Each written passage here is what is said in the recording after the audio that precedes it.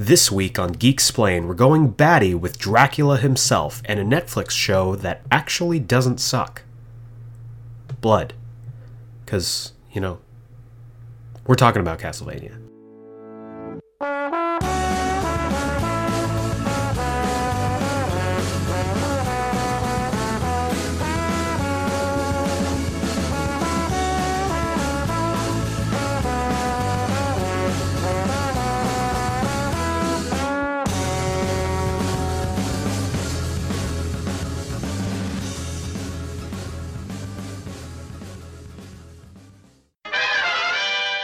Welcome back to Geeksplain, the podcast for comics, film, TV, and more. You name it, we Geeksplain it. I'm your host, Eric Zana, and today's episode is a little bit different. We're going to be talking about today the Castlevania Netflix series. It was an animated series that was released midway through the summer last year. And this episode was actually requested by one of our listeners, a good friend of the podcast, Andrew Kincaid. You requested this, told me to take a look at the series, and I enjoyed the Castlevania games back when I used to play them, so I figured I'd give it a shot. And the show actually ended up being pretty good. It's an interesting dichotomy when you transfer the idea of a video game and adapt it to another format, because so often we see video game adaptations, whether they be in films or TV shows, and they don't quite live up to the expectations that we have as fans of the genre. And I am happy to say that though it does take some liberties with the narrative, the Castlevania Netflix series does a great job of adapting the original story. So we're going to get a little bit into the background of the show itself, then I'll go into my review, and then stick around at the end for a new segment that I'm going to be kind of starting with this episode and moving forward with each week. So Castlevania is an animated series on Netflix, obviously, and it is based on the hit video game series by Konami. Specifically, this show is based on Castlevania 3, Dracula's Curse, and it's more or less a retelling of that story. It doesn't go beat for beat because, of course, back then, games weren't as heavy on the narrative as they are now. You look at something like a Castlevania 3 or like a Mega Man, they don't quite hit the same narrative beats as like a Last of Us or a Final Fantasy 15, like those kind of games that are very heavy on story and lore. But as the Castlevania series continued to grow, they developed their own lore, their own characters, storylines, and Castlevania is one of the most beloved shows of all time, or games of all time, rather. And it's really cool to see Castlevania kind of making a comeback, because for a while Castlevania kind of faded into the background, and recently we've been seeing a major uptick when it comes to Castlevania. They just announced for Smash Brothers, the Smash Brothers Ultimate that's coming to the Switch later on this year, that it's going to be featuring Castlevania characters, which was really cool. It was really exciting for me as a longtime video game fan. But what's interesting about this show is that it took a little while to get it off the ground. And by a little while, I mean 10 years. So we'll get into the background a little bit of the troubled production of this show. So originally this started out as an animated film adaptation for the same Castlevania 3 Dracula's Curse game. And originally, it was trying to be put on by Frederator Studios and kind of was intended as a direct-to-video production. They didn't think about it being a theatrical release. They really wanted to just get it out. And they brought Warren Ellis onto the project. Now, if you don't know, Warren Ellis is a really, really good comic writer. He was the creator of Red, Transmetropolitan. He created Gun Machine. For the Big Two, he wrote on Astonishing X-Men, Thunderbolts, Iron Man, and he was probably my favorite Moon Knight writer. He wrote a 6-issue arc for Moon Knight that really put him back into the mainstream view when it comes to Marvel characters, when it comes to the comics. He also wrote for Vertigo. He wrote a run of comics on Hellblazer, John Constantine, and has also lended his talents writing video games, including the super popular Dead Space back in 2008. But they brought him on to flesh out and write the script for this animated film. And Warren Ellis really, after examining all the source material and wanting to do the game justice, decided that he wanted to break up his script into a trilogy, 3 different acts that could stand on their own as well as being part of his planned trilogy. Now, in 2008, production stalled and it went essentially into development hell and didn't see the light of day for a while. Adi Shankar, who was the director of the super popular Dread revival a few years ago with Carl Urban, he was approached to direct a live-action adaptation of Ellis's script, and around like 2012, and unfortunately he declined after reading the script and not feeling that it did the source material justice. He publicly said that as a fan and as a respect for fandom, he didn't like the way that the script handled the story, and as a fan, he couldn't be part of making something that would be, in his words, disrespecting the fandom. So we didn't really hear anything about this for a while. Until around 2017 when it was picked up by Netflix, and Netflix reportedly really loved Ellis's script. He really enjoyed the ideas behind it, and they basically said, we want you to alter a couple minor things in the script, but overall we like your vision for it. Let's make it happen. So it turned from an animated film into a animated series, with the first season dropping on July of 2017. And the first season is comprising of 4 episodes, and it covers the first part of Warren Ellis's trilogy. Now, the second season, with how crazy good the first season was announced for October 26th, 2018, so that's just a couple months away.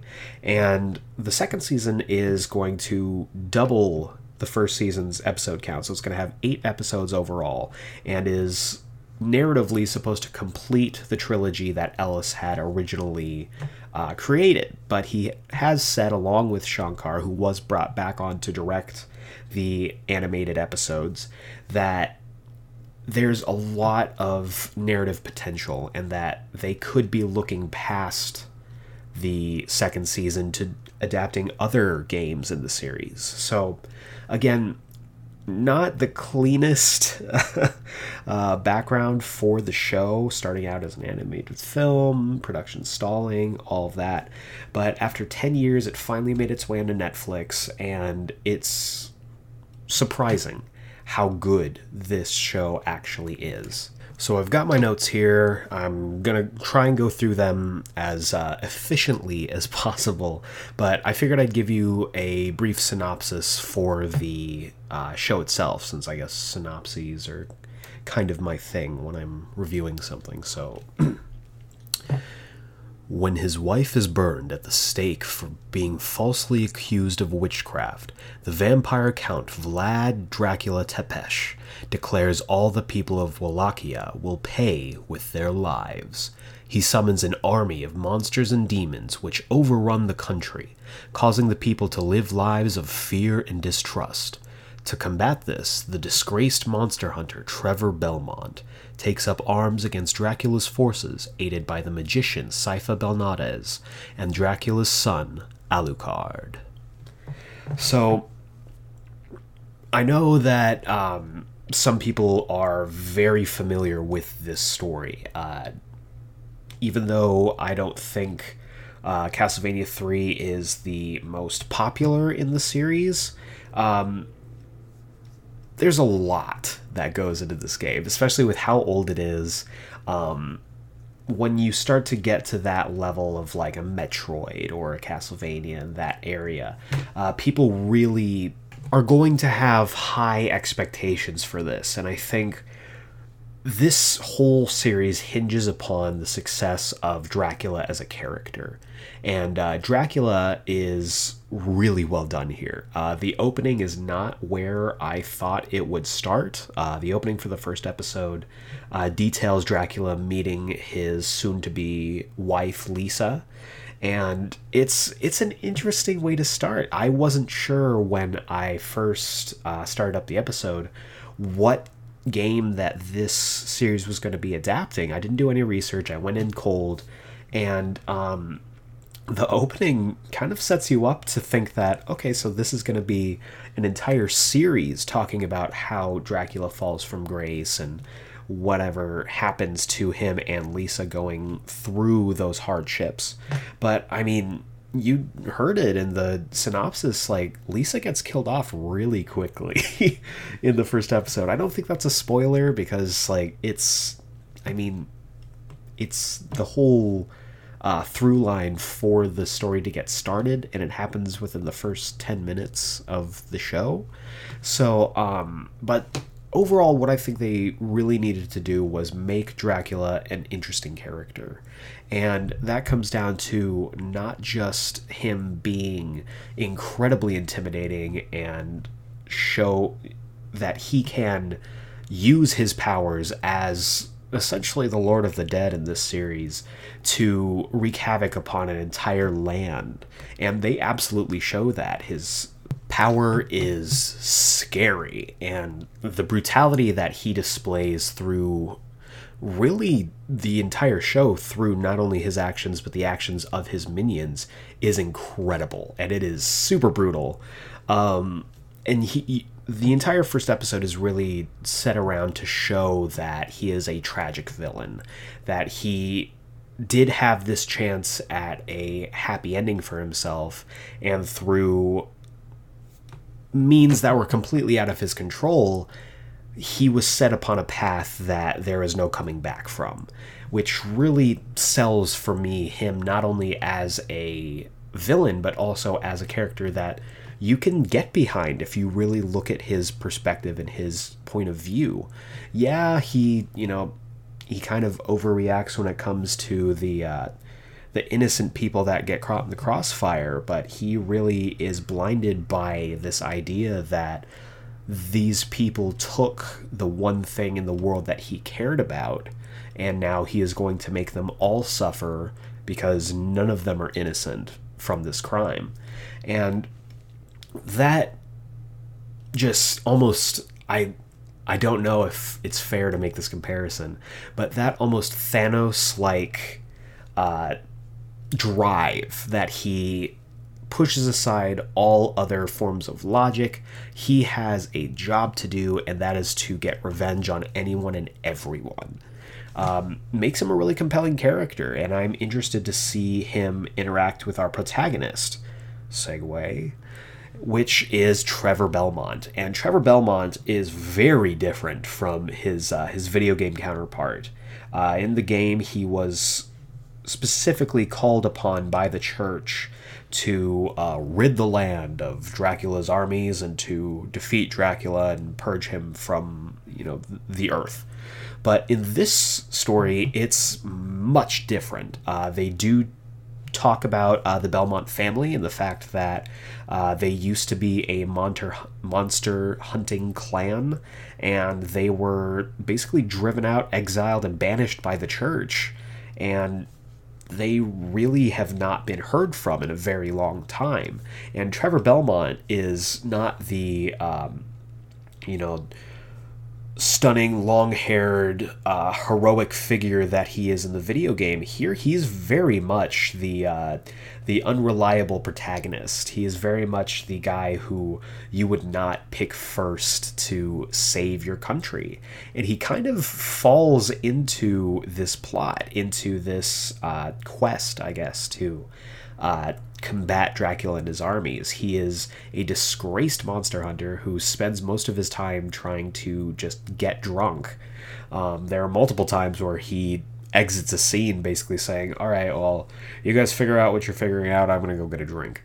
And it makes a good contrast for what we're used to and the expectations that we have for Trevor as a protagonist. And subverting those expectations, I think, really puts you as a viewer, especially if you are familiar with Castlevania as a series, on the edge of your seat, because you don't know if this Trevor can do the things that the game Trevor did. And it makes for a lot of tense moments, for sure. One thing that I really like about Trevor and kind of his relation to Dracula, in that they are on a collision course later on down the line, is this narrative symmetry that they seem to have, because they both were basically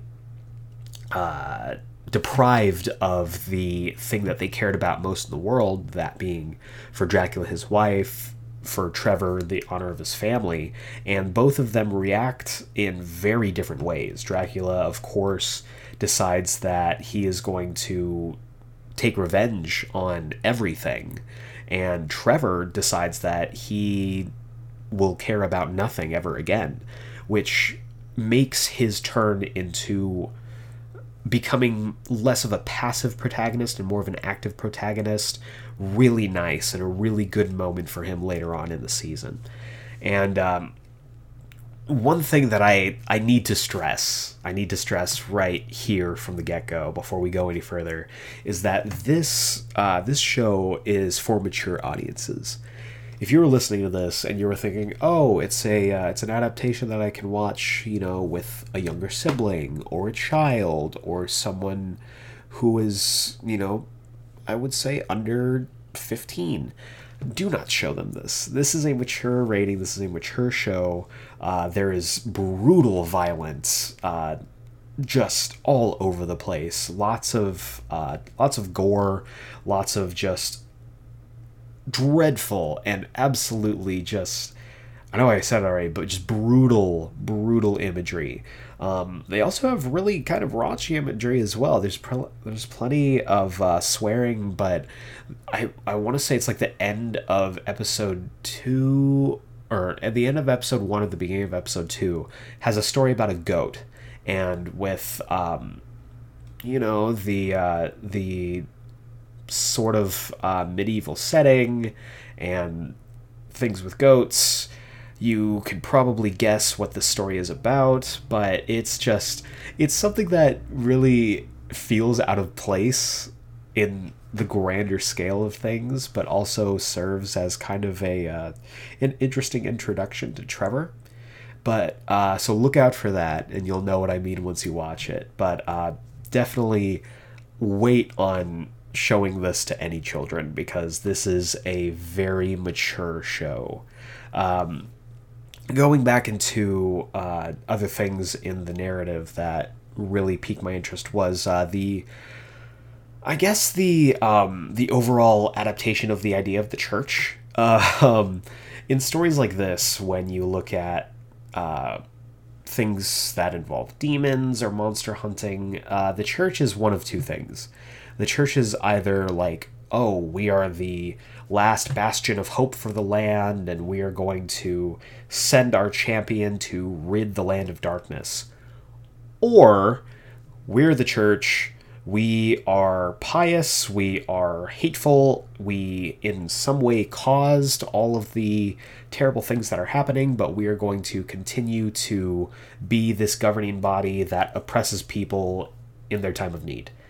And Castlevania treats the church in the latter of the two. The bishop, who is a recurring character throughout the season, is a complete psychopath. He is a complete megalomaniac who just he's an awful character. The voice actor who plays him, Matt Frewer, does a wonderful job of making him the most unlikable character in the entire show. And he is the guy who basically decides, we're gonna burn Lisa Tepesh for witchcraft, even though she is just a scientist who is learning sciencey things. And he's essentially the reason that this all happens. But it's not just him that like ends up being, an antagonistic force in the series. The I guess the archbishop, who is kind of the ruler of the church and the land, decides in his infinite wisdom that 1 year after the burning of Lisa, where Dracula basically says, you guys have 1 year and then I am going to rain down fire and blood and fury on you, decides, hey, we should throw a celebration to basically glorify the fact that we burned this witch. And it's just like, what are you doing? What are you thinking? And it's, it is a textbook definition of, letting your pride dictate your actions, and pride always comes before the fall. So the church is not painted in the best light in the, I guess, the main locale for the season, which is the walled town of Grezit. The church has like a stranglehold on the community. They have the bishop, who is that psycho that I was telling you about earlier. He has these, I'm going to call them minions. They're probably, there's probably a better way to call it, like disciples or some like clergymen or something like really eloquent to call them, but they're minions, and that's all they are. And he basically has them shake down people, has them brandishing knives and threatening people. It's like, it's really not good. But to balance out all the negativity that the church brings out, Episode 2 introduces us to the Speakers, which are essentially a nomadic tribe that take all of the history of the lands, learn it, and keep it in their memories, and they tell these stories of the history. So they're basically verbal historians. And part of these speakers, the role for these speakers is really to be we're the good guy group that's being oppressed by the church, and we really need your help. And of course, Trevor Belmont, who doesn't believe in anything at this point, he's just not into it. And he's basically like, if you guys don't want to die, you need to leave. That's all that needs to happen. But he is set upon a quest by the Speakers to rescue the leader of the Speakers, his granddaughter, one Sypha Belnades. And if you played the original Castlevania 3 game, Sypha was one of, if not the best companion in that game. So this is a big deal. And it does have a really nice homage to how you acquire her as a companion from the game, in that, the Cyclops shows up. So it's a really good callback to that original game, and I really enjoyed the Easter egg for that. But another companion that makes his debut much later, we're talking like end of the season, is Alucard. He does make a brief appearance near the beginning of the first episode. He is super cool. He is very like clinical, almost Spock-like, and he is very cool, calm, and collected. Trevor Belmont at one point calls him floating vampire Jesus, which is kind of, I guess, if you really strip away all of the narrative fluff, that's really what he is. They talk about the Speakers have this prophecy that the below Grezit is the person who is going to save the land from Dracula, and Alucard is that man. But there's also a prophecy that Alucard will be found by a magician and a monster hunter. So you can start to see that narratively we're getting a lot of like prophecy and like mysticism when it comes to this. But I really like how that kind of mystical hoopla is balanced out by the real, just down-to-earth negativity, I guess, of Trevor Belmont. He makes a really good protagonist to balance out all of the weird stuff that goes on. And that comes a lot to his voice actor, which and it was funny because I was talking to Andrew about this, that I had started watching it, and he told me, just listen for Trevor Belmont's voice actor, and I want you to tell me if you figure out who it is. And it took me a few scenes, but it's Richard Armitage. And if that name sounds familiar to you, Richard Armitage really made his stamp in Hollywood by playing Thorin, who was the heir to the throne of the dwarves in the Hobbit trilogy. He, arguably for me at least, stole the show in that trilogy. He was fantastic. He's awesome. He's had appearances in the first Captain America movie. His voice acting is really, really on point here. He even, for me, I've been starting to get into another podcast that you should check out called Wolverine Long Night. It's essentially like a narrative podcast that is what I would say is our generation's version of audio dramas and radio dramas, in that it's in a podcast format where you can find it on any podcast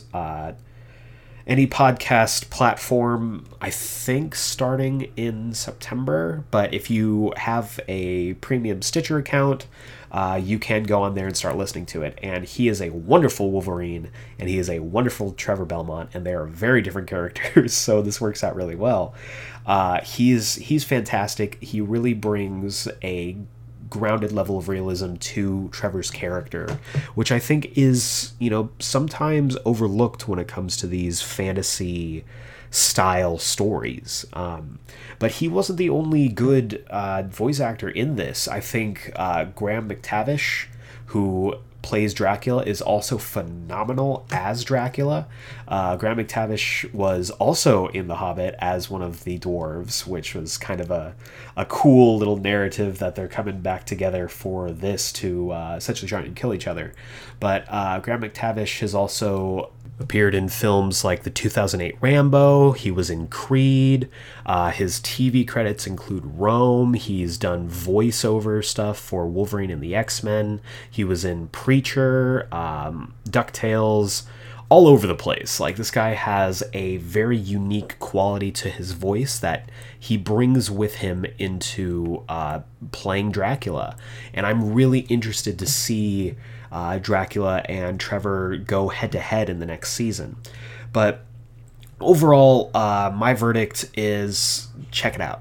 It's wonderful. It's ridiculously well animated. It takes a lot of, I would say, anime inspirations, but still brings it to an American flavor when it comes to the animation. You'll know what I'm talking about when you watch it. But it was a treat to watch. The performances are wonderful. The narrative liberties, like I said, are obvious. And I think it's going to be really interesting to see where the story goes forward following this series. And overall, it's not a huge time sink. It's only 4 episodes. The episodes are between 23 to 25 minutes, which comes out to right around like an hour and a half altogether. So it's really, really worth your time. I set aside like 2 hours to watch it, to take notes, and I didn't regret it at all. It was a great show. I absolutely recommend it. You can find it on Netflix, and you need to get caught up soon because the second season drops, like I said, October, I want to say 28th, and it's going to be worth your time to watch it. So again, I want to say thank you to Andrew for suggesting the episode. If you would like to suggest episodes for the future, or to give me any feedback or anything like that, you can tweet at me. Please feel free to tweet at me and give me a follow at GeekSplainedPod. That's at GeekSplainedPod. You can also send me emails, because I'm an old man and I still read emails. You can send any emails at all to geeksplained@gmail.com. But we're going to shift gears here for a little bit. I, again, really love the show. Go see it. But I wanted to try out something for this week that I'm going to try and do going forward. And that is This Week in Comics. This is going to be a segment I'm going to try to plug in at the end of every podcast, basically telling you what comics to pick up. Because overall, I'm a comic book fan. I have been for a very long time. You can, if you know anything about me, you know that I am a huge comic book nerd, and I've done multiple episodes focused on not only comic book characters, but also comic books that you should check out. And I thought this would be a cool segment to not only let you know what I'm reading and let you know what I'm checking out, but also if you were on the fence about looking at a book, or if you haven't, gone to a comic shop in a while or checked out Comixology or any of the many comic book reading apps, it'll give you something new to check out, because there's a lot of good comics going on right now. There's almost too much good comics going on right now. So in Geeksplained tradition, I've been doing top 5 lists, so I figured This Week in Comics will be a top 5 books that I'm looking forward to picking up this week and that I think you should check out as well. So these are my top 5, in no particular order, comics that you should pick up this week. And we're going to start off with Action Comics, number 1002. Don't let the numbering intimidate you. This current run of Action Comics started off with Action Comics 1001. So you can pick it up and pretty much be caught up with what you should know. This is by Brian Michael Bendis and Patrick Gleason, and I was really not super high on Brian Michael Bendis taking over the Superman corner of the DC universe, just because I've been really enjoying what Dan Jurgens and Peter Tomasi have been bringing to Superman's story. But Action Comics I actually really liked. Action Comics 1001 I think is a really intriguing story. So I say pick it up, if nothing else than for the amazing Patrick Gleason art. It's worth your time. And of the two, between Action Comics and the mainline Superman book, I've been leaning more towards the Action Comics book with what I've been liking, what I've been seeing so far. So definitely pick that up. But another book that you should grab is Avengers number 6 by Jason Aaron with art by Ed McGuinness. Avengers has been interesting so far. I am still not completely sold on Ed McGuinness's art in the book. He's totally fine as an artist, but for me, I think his art style is very blocky to me. So I would like to see more, contrast when it comes to body types. But the story's been really interesting, diving super deep into Marvel Comics lore, which is always interesting and I really enjoy. But that's definitely one to pick up. I think this one is wrapping up the current arc when it comes to the final host, the initial arc for the New Avengers book. So definitely pick it up, if nothing else than to complete this arc to get you ready for the next arc going forward. Number 3 is actually another Avengers book, but it's a little on the smaller scale side. So this is West Coast Avengers number 1 by Kelly Thompson with art by Stefano Caselli. And if you've been looking for a book that you can get into on Marvel on the ground level that doesn't have a ton of hype behind it but could be something really special, this is it. West Coast Avengers has a very long and prolific history in Marvel Comics, mostly having to do with Clint Barton Hawkeye, and he is front and center on this team. This team actually has 2 Hawkeyes. It has Clint Barton as well as the newer Hawkeye, Kate Bishop. The 2 of them are magic together, and I'm glad to see them on this book. It's also introducing a character named Fuse, which I am not familiar with and have never really heard of before, but I'm definitely going to be picking it up to find out who this guy is. And it's also featuring 3 pretty big heavy hitters, both in terms of power set as well as cult following, and that being America Chavez, Gwenpool, and Kid Omega, Quentin Quire. It is the most thrown together, like, random haberdashery team that I have ever seen, and I'm excited to see where they go. It looks like it's going to be mainly set in LA, and as someone who is currently living in LA, I'm interested to see what kind of flavor that it brings to this book. But yeah, definitely check that out. Number 1 comes out this Wednesday, so if you want to start with a book that's has a lot of really good narrative potential, that's a great place to start. Number 4 is Justice League Dark number 2 by James Tynion IV, with art by Raul Fernandez and Alvaro Martinez. I couldn't read my notes for a second. But this is the team that was behind most of my favorite Detective Comics run recently.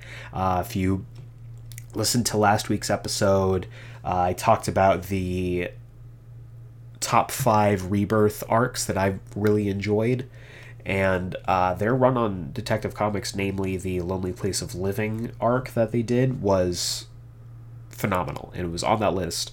And they are really staking their claim with this book as well. This is a different kind of Justice League Dark than I'm sure most people are used to seeing or reading, but it's a group that, again, I think has really, really good narrative potential. Just listen to the names of the people on this roster. You've got Detective Chimp, John Constantine, Man-Bat, Swamp Thing, Zatanna, and their leader, Wonder Woman. So it's really just, again, it's an oddball kind of collection of characters, but if you are a fan of, when it comes to like mysticism or magic, if you're a fan of the Doctor Strange movies or movie, I guess, this is really something I think you should pick up, because this is going to be diving into the darker corners of the DC universe. I have complete faith in James Tynion IV to tell an amazing long-term story with characters that not everyone is completely familiar with. And it's only issue number 2, so you can go back, pick up issue number 1, and have yourself already caught up. And finally, on this list is Venom number 5 by Donny Cates with art by Ryan Stegman. And Venom has been interesting so far. We know that the movie is coming out, I think, in October. And Marvel decided to put as much effort into the actual Venom book as they could leading up to that, bringing on Donny Cates, who has been a rock star for them the last couple of years, along with Ryan Stegman, whose art is just, it pairs so well with Donny Cates' writing. And Ryan Stegman, who is a phenomenal artist, is really giving depth and I think an added layer of mystery to Venom's entire mythos. So this book has really been tackling the backstory of the symbiote. It's introduced the idea that symbiotes have been around a lot longer than we previously thought. We're talking like back in Vietnam era. We're also talking about possibly even further back before humanity got here. So this book has been really good and a really great character piece, not just on Venom as a whole, but also on Eddie Brock and his Klyntar Venom symbiote. If you don't know what the Klyntar are, read the book and find out. It's really interesting. I really think that they're writing a seminal run for Venom as a character. So those are my 5. To recap: Action Comics number 1002, Avengers number 6, West Coast Avengers number 1, Justice League Dark number 2, and Venom number 5. Definitely check those out. They're amazing. And yeah, so I hope this is a good start to our This Week in Comics. Already, it's a great start because I'm already messing up the title. To our This Week in Comics segment. I'm looking forward to doing it every week going forward. And yeah, so that's it for me. I already plugged the Twitter and the email. So just so everyone knows, we're all over the place now. We've recently jumped onto Stitcher, onto TuneIn, onto Google Play, and onto iTunes, so you can check us out on any of those platforms. If you are listening to this on any of those platforms, hello, thank you for joining us. For all of our SoundCloud OGs that have been listening since the beginning, thank you, hello. And I'm looking forward to doing more episodes for all of you. So again, if you have any ideas for future episodes, if you have any ideas for topics that I should talk about, or comics, now that we have this new segment, if I missed any comics that you think I should be really reading, let me know. Feel free to let me know. I'm always looking for new comics to read. So that will about do it for this week. We are coming up on the end of the month, which means our next episode in the Kingdom Hearts series on Kingdom Hearts 2 is going to be not next week, but the week after. I've been getting a lot of amazing feedback from the Chain of Memories episode, and I'm really looking forward to the Kingdom Hearts 2 episode. That's might be my favorite game in the series. Listen to the entire series to find out. Oh, what is that? Oh, that's weird. The pleasures of living in an apartment building. You hear weird sounds all the time. But so that'll do it for me. Make sure to tune in next week. Same bat time, same bat channel. For Geeksplain, this is Eric Azana. Thank you so much for listening, and we will see you next time.